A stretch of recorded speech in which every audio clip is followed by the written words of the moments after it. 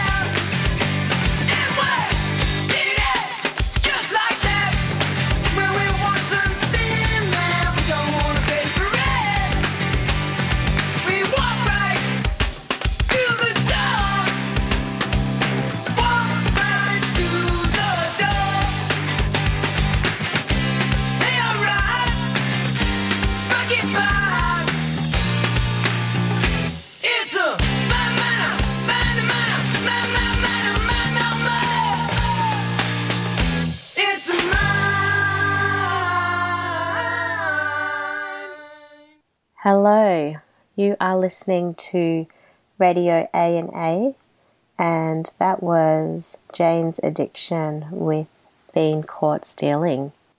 In this episode, we are going to play part 2 of an interview that Arnie and I did with Mark and Nick from the Crimes of Class blog. Crimes of Class is an exploration of regional and rural working class lives in the informal and black economies, and of crime, class struggle, and class composition.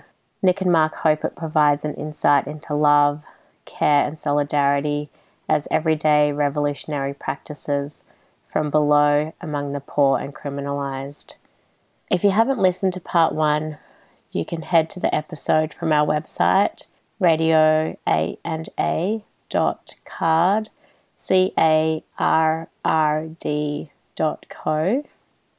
And we'll start off the interview where we left off, which is me asking Mark a question about the influence of Lorraine on Mark's life. And we'll head now into the interview. I have a question for you, Mark, about Lorraine, and if Lorraine sort of knows that you have this quite large learning from her that you've carried through in your life, and what she would think about that she had this practice of accountability without police. I doubt she does, to be honest. What do you think she would say about it if she could hear this now? I hopefully would feel like that it was an important intervention. And I think in some ways, like I imagine I might even tell her now that you've mentioned that, because I hadn't actually thought about that before.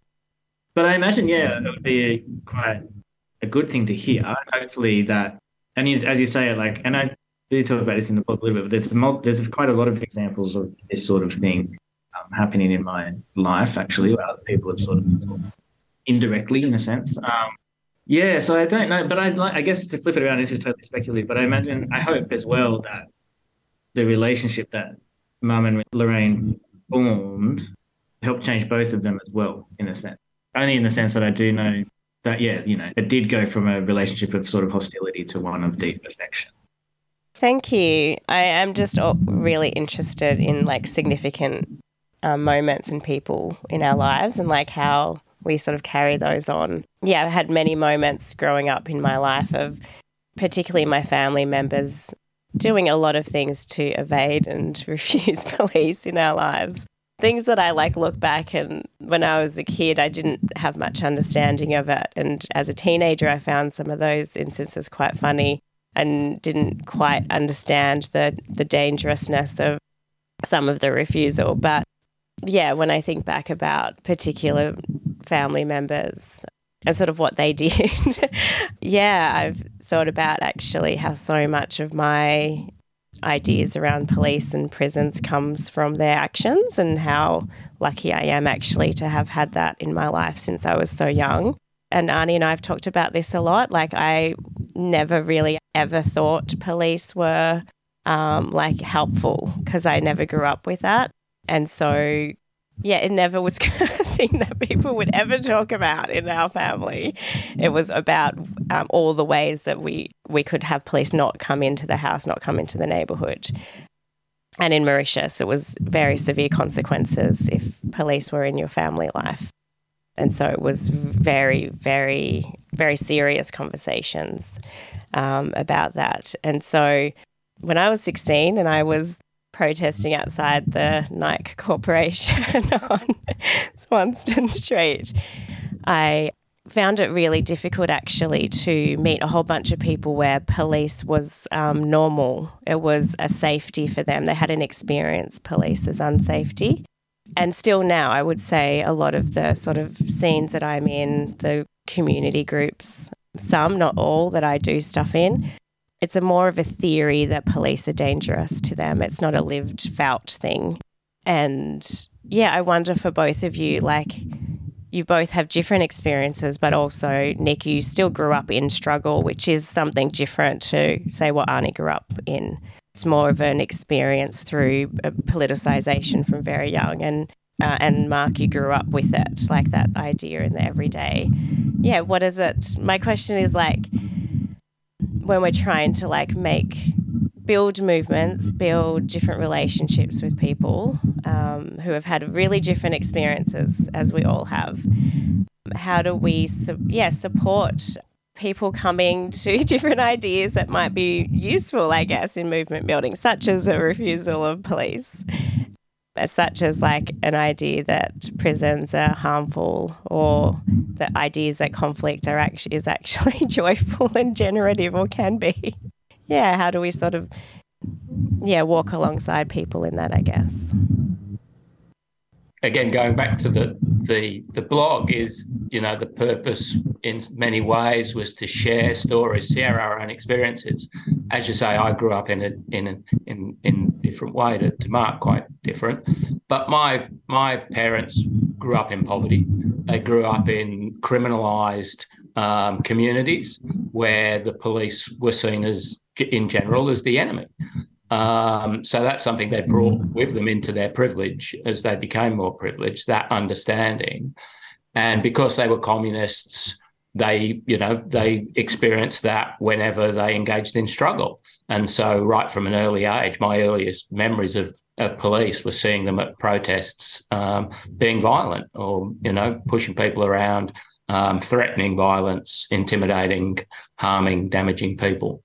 So both through their own stories of the world and my own experience, I learnt via my family and then via the movement as I,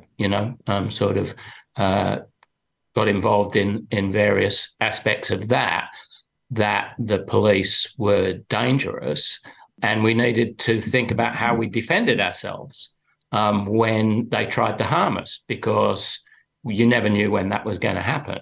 But most likely it was going to happen when you're engaged in the most important and powerful struggle. So how were we going to do that? And I remember from a very early age, my father would tell me quite explicitly, he would say, when the crucial, struggles occur, the question will often become whose blood will be spilled. So you have to think very hard about that. Is it going to be yours or is it going to be theirs? And that was a lesson he deeply wanted me to learn. And it really troubled me because I didn't want to spill other people's blood. Yet he and the movement in many ways wanted to recruit me as somebody who was willing to die and kill. And I didn't want to do either of those things. And I've really struggled with that because I know that at times that can be the choice you have, right? That may not be something you get to avoid. It may be for somebody in my own position, but at times, and certainly from those who are most oppressed and most vulnerable, that's a more likely scenario. So what I looked at was those people who are more oppressed and more vulnerable to see what lessons they could teach me about how they defend themselves from abuse and harm. And again, what I learned from them was that it's taking care of each other, that it's, care, that it's a form of, different forms of love that are most powerful in defending people.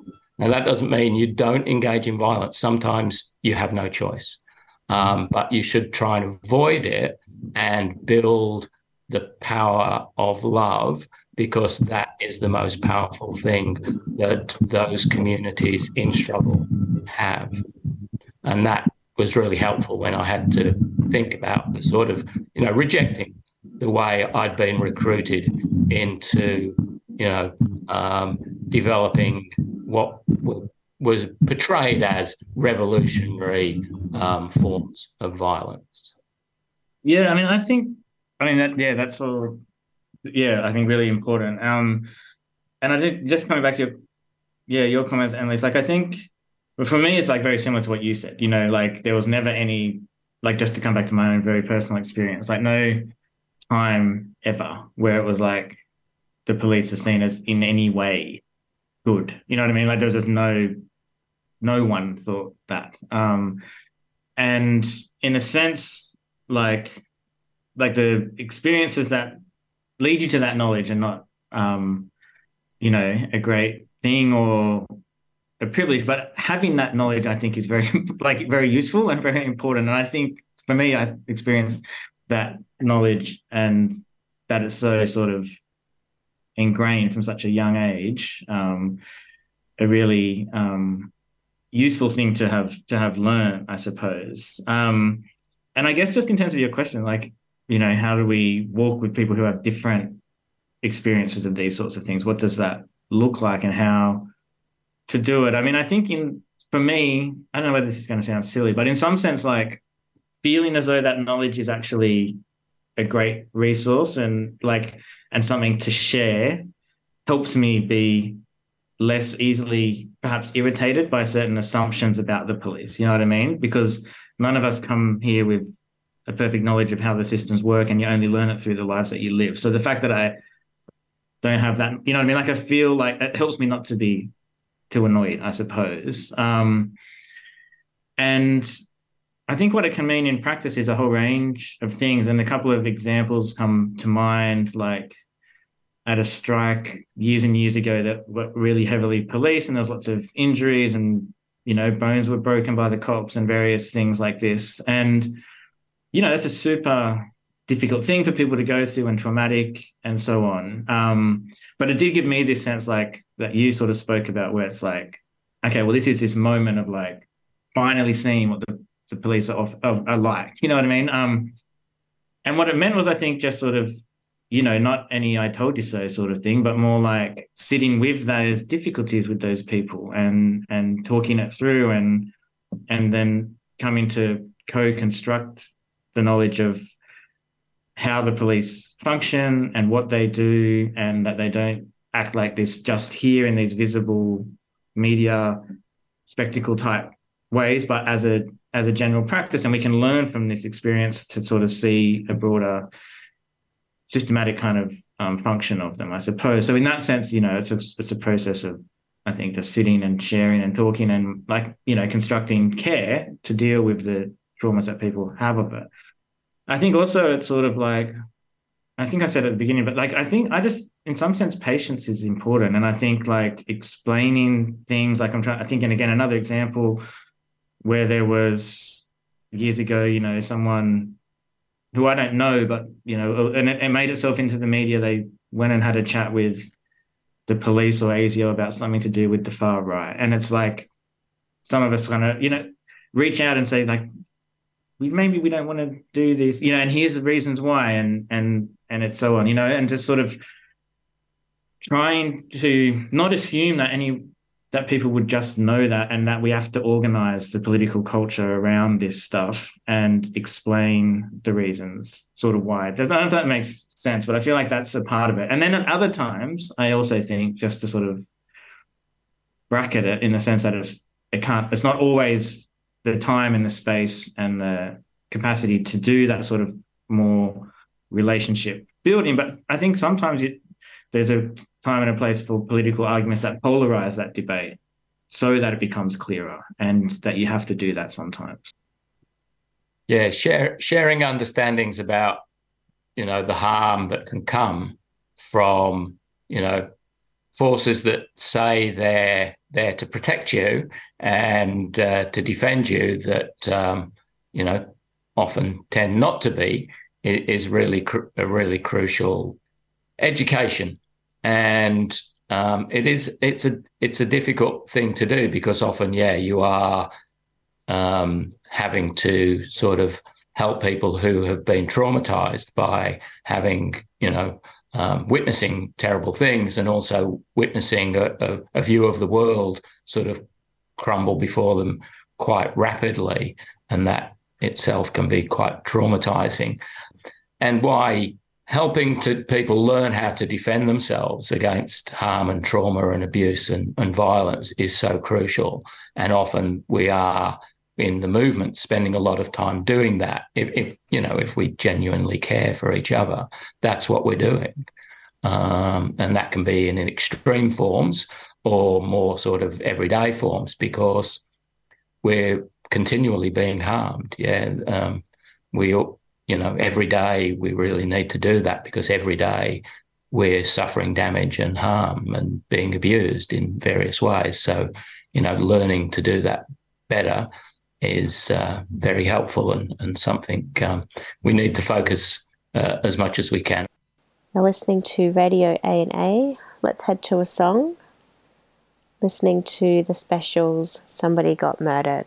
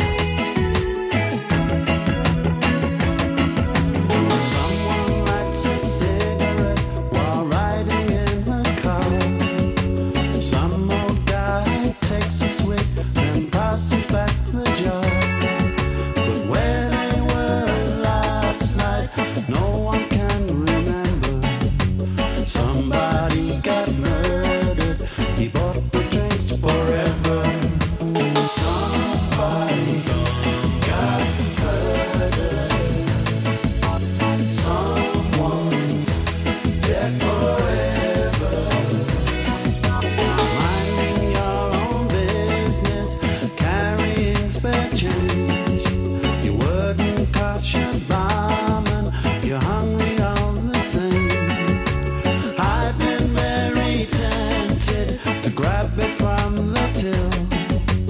I've been very hungry, but not enough to kill.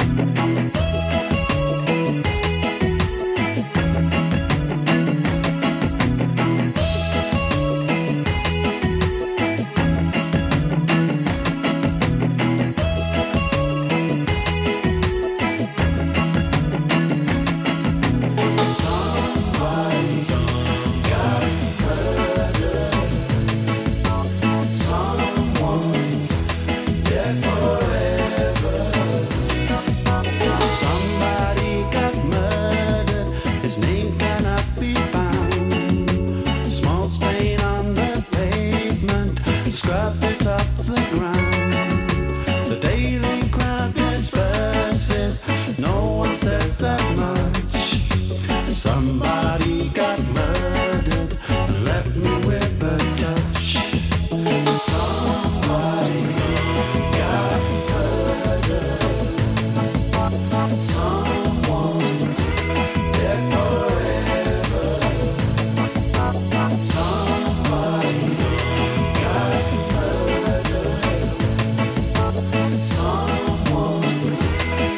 forever. Somebody got murdered. Someone's dead forever.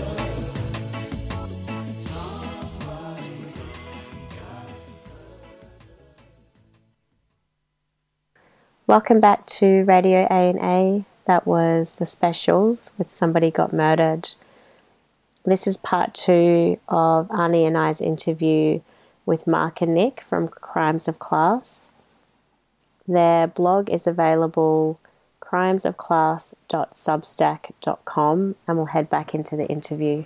I was wondering if, like, because of the work you two do, and Annalise, you just said your experiences, like, what are your thoughts on this, and maybe experiences or lessons that you've learned about, how to grapple with some of these problems or these questions?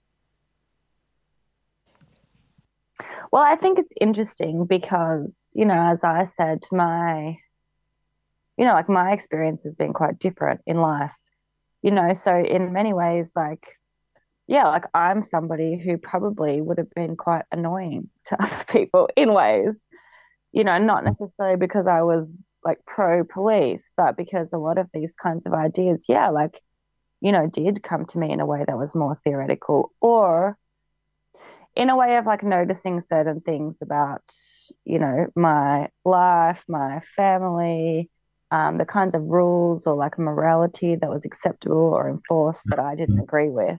And then I pushed back in a lot of against in different ways, mostly I would say through lying and dishonesty, rather than through things being talked about in any kind of open conflict sort of way.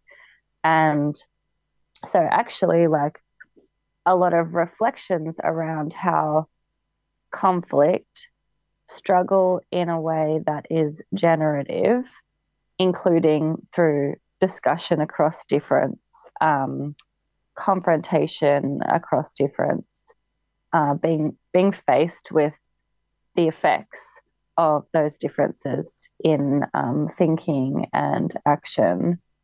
It was it was confronting for me, I think. And so especially as a younger person, I think one of the things when you grow up in this kind of white, middle to upper class type culture, both at a family and then a community level, is a recruitment into defensiveness around that, defensiveness against yourself, about yourself, about your identity, but also just that the idea of difference and struggle in it is more like harm or something, being able to tell the difference between these kinds of things, being in trouble, for example, feel, someone being upset with you, creating the feeling of being in trouble, being the same as something being done to you, and it's having to push back against all of these kinds of things when, in terms of, I guess, learning about myself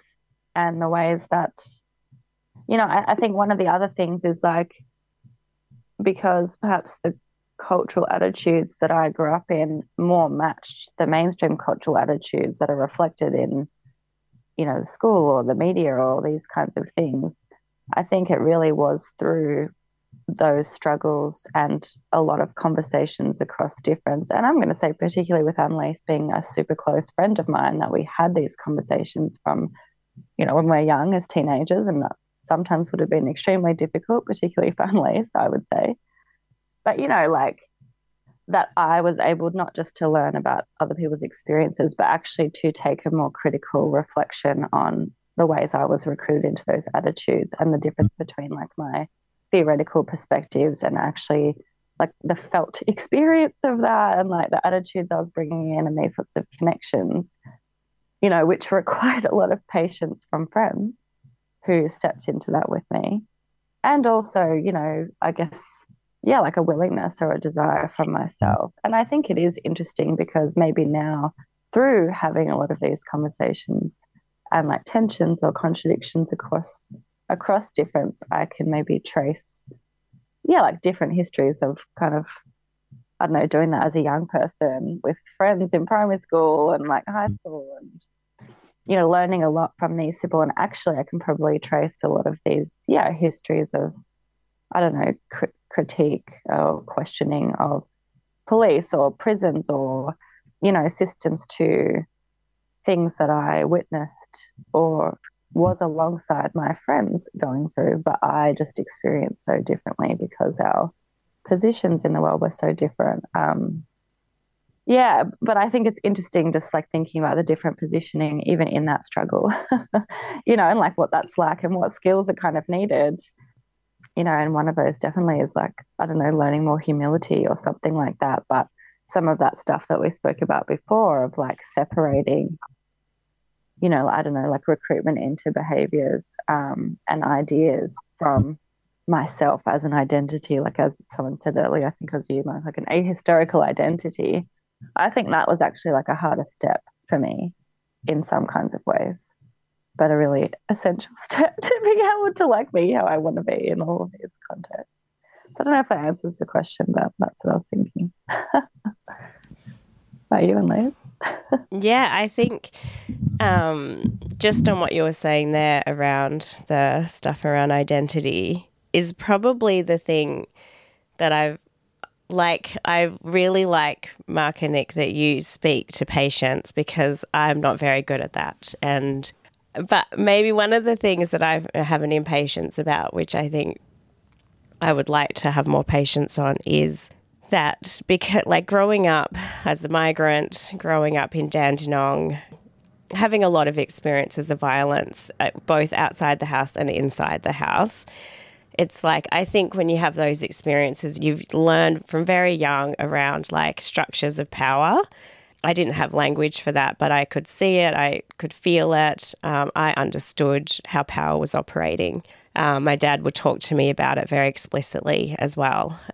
But then when I sort of entered into more like, I guess, activist-y spaces, I didn't understand how people who maybe had more access to things didn't understand how they were also experiencing harm from the state. I'm always like, we need to find some ways we're in struggle together. And to me, that is like the way that we can be in struggle together is to understand how these systems are actually affecting everybody in many multiple ways, some more severely affected for sure, but they're still affecting people that we are alongside in struggle. And so that's where sort of my impatience is, because I'm like, it's like you see me in all the things I'm experiencing, but you don't see yourself in that. And that's like, I think when people can see themselves in that, then that's when I see people being more dedicated to struggle for their lives, for their whole lives, right? And so that's, when I think about how do we walk alongside people, I'm like, well, we need to see what the purpose of this struggle is for us, not just for others. Me and Arnie always have a lot of huge conversations around that exact thing. And I can see that recruitments into whiteness mean that there's like part of that recruitment is a blindness to that violence. But it's something that I really wish we would have more conversations about. I also think like I grew up in a family where there was a lot of conflict, some of it very generative and some of it very harmful. But what it taught me was that it just was a really everyday thing, that if you have problems and issues, you would talk about it directly with the person, even when they didn't want to hear it. And so when I started doing organising stuff, that's not the scenes that I came into. Yeah, so I guess I really came into these sort of collectives and groups and learnt very quickly that disagreement was not valued, I guess. And even I would say like robust conversation and passion was not valued. And that has been, I think, difficult for me in terms of like the kinds of, like I do think conflict is just really normal, and I don't understand that people don't think that. And that I think we have to have it actually to have any sort of useful stuff around more severe harms. Like if we can't actually just disagree and get through that together, then how will we actually be there for each other in terms of violence and abuse that occur between each other?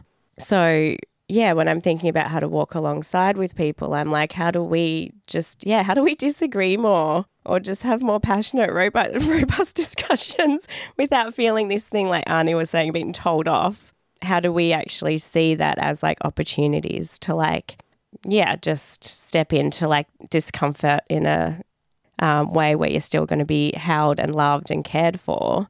And that doesn't mean like a separation or a fracturing or an exclusion, or like we want to do things differently and that's okay. And how do we still be in this together and acknowledge that you might do it this way and I might do it that way, but we're still trying to get to this thing in it so we can actually still both be there, or all of us can still both participate.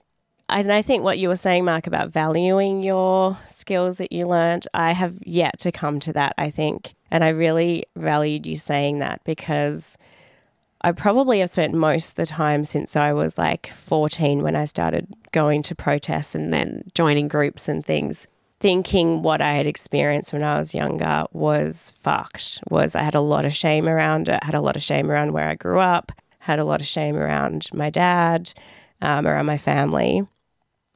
And even though I know that actually how I organise now is really a result of all these experiences I had when I was younger, I was never really given space to value that and honour that at all. And I really appreciated reading your blog, like both of you stories, because it's a valuing of your sort of histories and the skills that you've learnt from those histories and from the people in your lives. And so, yeah, I think I would still like to think more and value more like some of the skills that I bring into movement building that are based on my experiences of how I grew up and where I grew up and my family. Yeah, everything you said is so important and amazing. And I think, that valuing thing, it's a very recent thing I think I'm doing in some respects, and even doing the blog in itself was a way to actually properly do that, I think. But yeah, I feel a similar thing about, a shame and a long, deep thing. But I wanted to tell you really quickly, like one thing I don't think we've used the word, but that I took from what you were saying, particularly Annalise, but also Arnie before, is in some sense, what we do is have to find what we have in common when we struggle. We produce some kind of commonality through that process of struggle. And that's, in some sense, a political sort of task, I guess, that we have to do that. But once you do that, then, yeah, you have more at stake with each other to talk about difference, to disagree, to do all of those sorts of things, but also to continue to struggle together. And the patience thing is interesting too, because I think, yeah, something I think is important, not necessarily always good at, but also thinking about the long-term nature of all of what we're doing, that that it's important in those ways. And one last thing I could think also is, that the importance of disagreement and conflict. And again, in the experience of my neighborhood and, the question about how do we not become recruited into these things. I think partly, this thing about the defensiveness of self is partly trying to resist that when you do get into disagreement and someone is telling you something, like in my neighborhood, there's a lot of that, particularly around whiteness, for example. And so taking the criticisms seriously. And the other element, I think, maybe a way to play on the term of accountability is if we're doing it well and if we're constructing that is an invitation to construct a commonality, you know what I mean? Like it isn't just a policing function. It's actually a way to construct a commonality around which we can then continue to struggle. And I think that's an important maybe way to think about those terms. Look, I was just thinking about that, the question about, well, how do we better deal with conflict and have passionate, robust discussion and accommodate, our differences and so forth. And I think a number of times we've mentioned the importance of patience and also humility. And I think they are crucial skills that, most people, need to keep working on. They're difficult to develop well.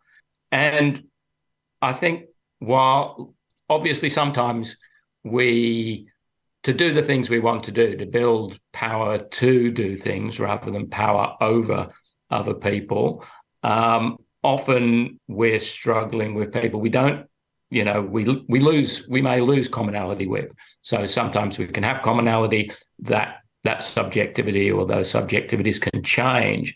So who we walk beside changes, right? We walk beside different people at different times or different groups at different times. And I, refer to my solidarity team. So I think of, having all these different solidarity teams. And that means that, if one solidarity team isn't functioning very well, or I've lost a bit of commonality with them or whatever, there's another solidarity team, that I might call on for solidarity or to give solidarity to. And that for me tends to revolve around that question of value, right? So what do we want from our relationships? What actually has social value? What do we value? And for me, again, that always, generally revolves around care and love. And so, for me, that's the thing that most people tend to value most about their social relations, and recognizing that and developing that and building that and helping each other understand that, I think then can help build commonality around that, but also give us permission to maybe step aside from walking beside people at times because that isn't possible or isn't working well or is absent. Yeah. I was thinking of a range of things while everybody was speaking. But, like maybe kind of where I've landed there is in some of what you've all said, like what kind of way of seeing the world and what kind of framework actually makes possible, what you referred to, Mark, as the invitation to construct commonality, and also valuing difference and the different perspectives that everybody brings. And, I was kind of thinking about, like different tendencies or different, like ways of viewing or interpreting the world, in the social networks that I'm in. And some of those really like prioritize construction of difference, I think, which can be valuable, right? So you're thinking about like identity, like representation, noticing of difference when people's experiences are flattened, who's judged, who's not judged. But if that's all there is, then you stay in that difference. And so I was really thinking that what I appreciated, I think, so much in reading both of your interviews in the blog was, a description or an analysis of your lives, like your personal day-to-day stories, lives, through like structural analysis, history, like in the context of a structural framework of these structural violences, because I do think that is what enables both to be held, because the commonality is that you're all impacted by these structural violences, but the difference is the effects of that, and the different like ways in which you're recruited into that, and then because of the effects of that, what you perpetuate.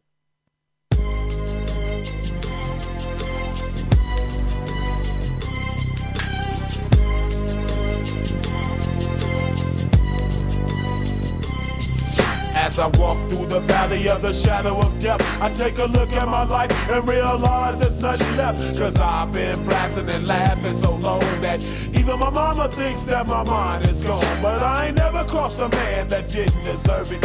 Me be treated like a punk, that's unheard of. You better watch how you're talking and where you're walking, or you and your homies might be lined in chalk. I really hate the trip, but I gotta low. As they croak, I see myself in the pistol smoke. Fool, I'm the kind of G the little homies wanna be like, on my knees in the night, saying prayers in the street light. Been standing most of the lives, living in the gangster's paradise. We've been standing most of the lives, living in the gangster's paradise. We keep standing most of our lives, living in the gangster's paradise. We keep standing most of our lives, living in the gangster's paradise. Look at the situation they got me facing. I can't live a normal life. I was raised by the state, so I gotta be down with the hood team. Too much television watching got me chasing dreams. I'm an educated fool with money on my mind. Got my tin in my hand and a gleam in my eye. I'm a loped out gangster, set tripping banker, and my homies is down, so don't arouse my anger. Fool, death ain't nothing but a heartbeat away. I'm living life, do or die. What can I say? I'm 23 now, but will I live to see 24? The way things is going, I don't know. Tell me, why are we so blind to see that the ones we hurt are you and me? We've been spending most of our lives living in the gangster's paradise. We've been spending most of our lives living in the gangster's paradise. We keep spending most of our lives living in the gangster's paradise. We keep spending most of our lives living in the gangster's paradise. Power and the money and the power. Minute after minute, hour after hour, everybody's running, but half of them ain't looking what's going on in the kitchen. But I don't know what's cooking. They say I got to learn, but nobody's here to teach me. If they can't understand it, how can they reach me? I guess they can't, I guess they won't, I guess they front. That's why I know my life is out of luck, fool. Been spending most of our lives living in the gangster's paradise.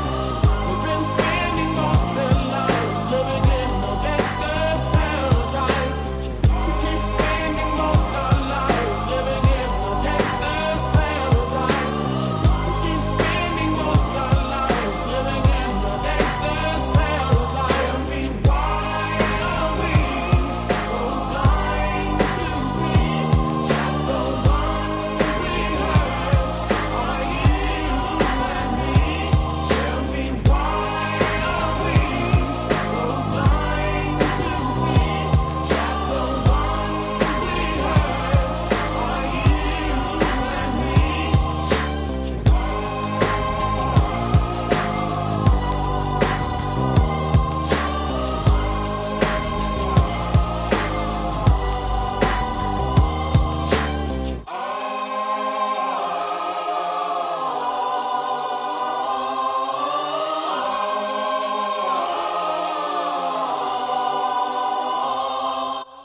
And that was Gangster's Paradise by Coolio. You've been listening to Radio A&A, and we are in part 2 of our interview with Nick and Mark. from Crimes of Class, and we'll head back into the interview. One of the questions we were, wanting to ask was, what was the process like of doing the interviews for each of you and analysing your experiences through theory? And, you spoke a little bit about your learnings, but does it contribute in some way to, healing, or what are your thoughts on that?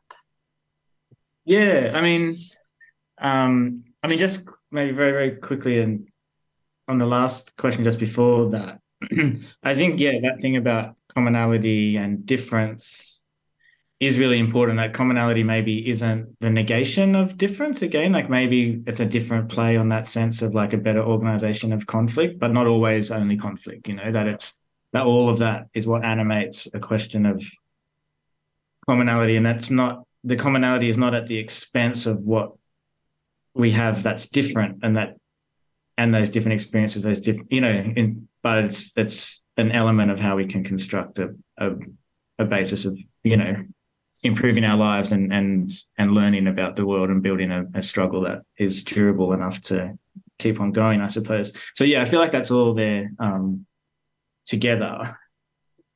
I mean, it's funny that it's a really interesting question again. And it's funny because I think I've definitely thought this, and I think it's in the blog, in the interviews.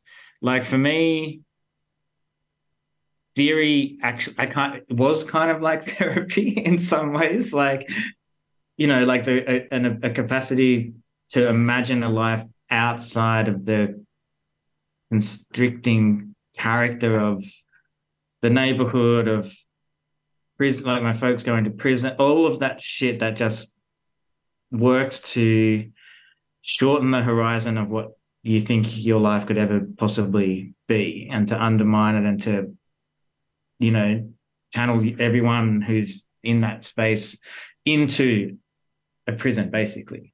Theory actually did play an important role of me just being able to imagine something different, as well as like explain the nature of what was going on around me, I suppose, and then build a connection to other people. So it has played a really important role, and it's interesting.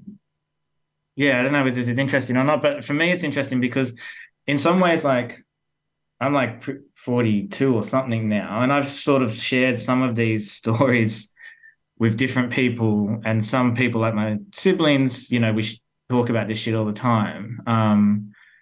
And, so it's not like I would never talk about it, but I've definitely 100% never, ever talked about it that openly. Certainly not as openly as putting it onto a friggin' public blog that just anyone can read, you know what I mean? So in a way, it's like, it's kind of a very bizarre thing to be in. And maybe it looks like, I've been practicing and building up to this for a time, but it kind of like came out of nowhere and kind of went public. And then all of a sudden, Nick coffee afterwards, and it's like, what the fuck just happened? Like, what is going on? Why did I do that? I was like, it's great, and I'm glad it happened, and now we're having a conversation like this, so it's good. But like, there's still a part of me which is like, what the fuck? How? So it has been bizarre, but also healing. Like, it is definitely a part of a process of being able to talk about this stuff. Certainly because of the moral instruction, I think, as Nick put it, and the lessons and trying to share that and all of those sorts of things, but also just a personal thing where it's like I carry all this shit inside of me that I hardly ever talk about, or I use it to relate to things around me, but not in such an explicit sort of way. So it has been a really healing sort of thing, and it's definitely useful for me to sort of to be able to be, and I did learn this at a really young age, that the structural reproduction of this violence and of the prison systems and all of these sorts of things aren't the fault of my family and my friends, you know what I mean? Like, and when your folks go to prison, they come out and then all of a sudden the conditions are the same and they're on the track back to prison. It's kind of like, well, that's actually not their fault. Like, so there's being able to resonate some, between that very personal experience and then the kind of historical reproduction of capitalist social relations, I think it really has helped me to sort of stay sane, basically. Well, not that's a bad way to frame it, but to stay okay with how I feel about my own self, I suppose. Yeah, and for me, I mean, using theory to sort of understand our own experiences. I mean, I not only grew up in a communist family, I grew up in a family of communist intellectuals. So that's pretty much what we did the whole way. So, it was very familiar ground in that sense for me. But I think, like Mark says, it's interesting to think about. For me, one of the struggles was, and we sort of speak about this briefly in the blog, is, well, what do we talk about? All right, because we're not only being vulnerable ourselves, and that's a struggle, right? That's hard to do, but we're including a lot of other people here too. And we haven't sort of gone and checked everybody we're mentioning. We did reach out to certain people about including stuff, but it's impossible to talk to everybody. And because of the things we're talking about, there's a lot of people. So making yourself more vulnerable is, you're choosing to do that, but potentially making other people more vulnerable where they're not choosing to do that, and not really knowing where that line is a difficult one. So that was a struggle, something, we struggled with in different ways. And it's interesting. I certainly didn't experience it as a healing process, because, those vulnerabilities, those questions of, are you damaging and doing harm to others, remain, but also having a deeper understanding of what Mark went through and the harm and the abuse and the damage for himself and the people around him. And then having to, connect with my own pain and my own wounds was difficult.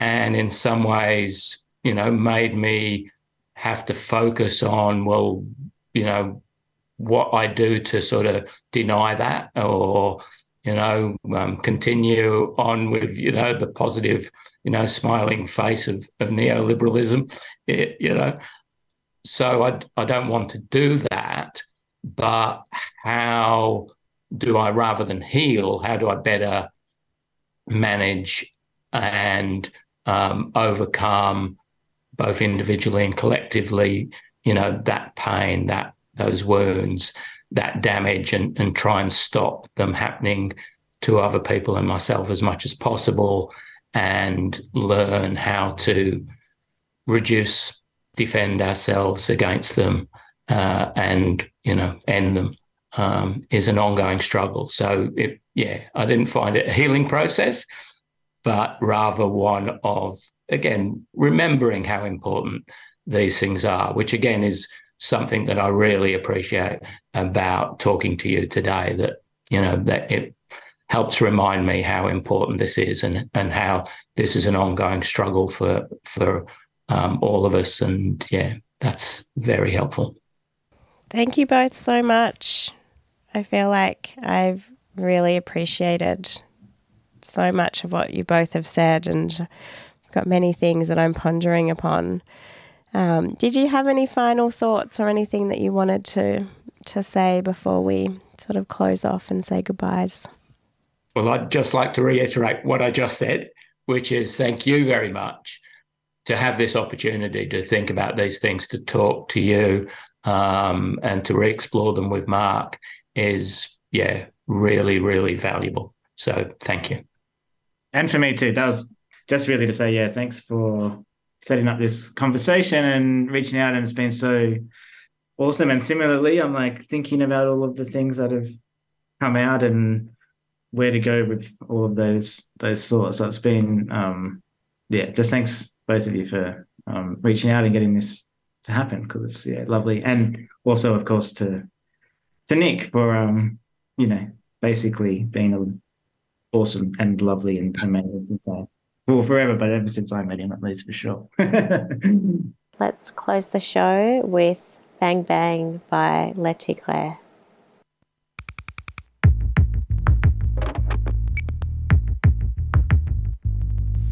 In New York, the shooting of another unarmed black man raises further questions about NYPD tactics. On Thursday, an undercover police officer shot and killed Patrick Dorsman.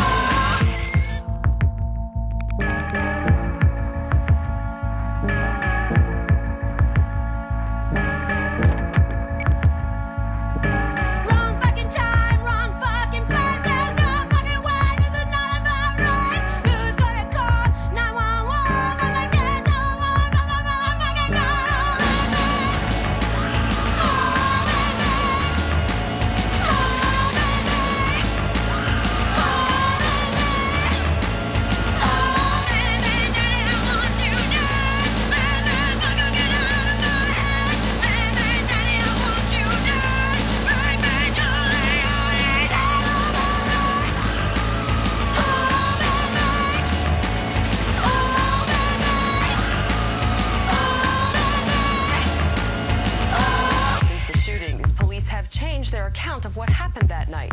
The shooting has angered many community members, especially after 4 NYPD officers were acquitted last month in the shooting of unarmed African immigrant Amadou Diallo. 1, 2, 3, 4.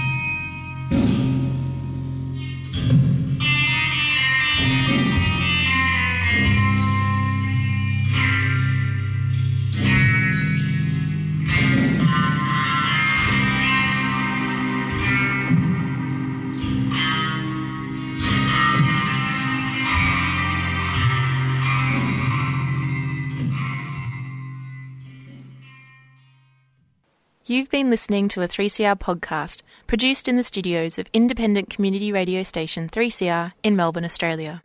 For more information, go to allthews.3cr.org.au.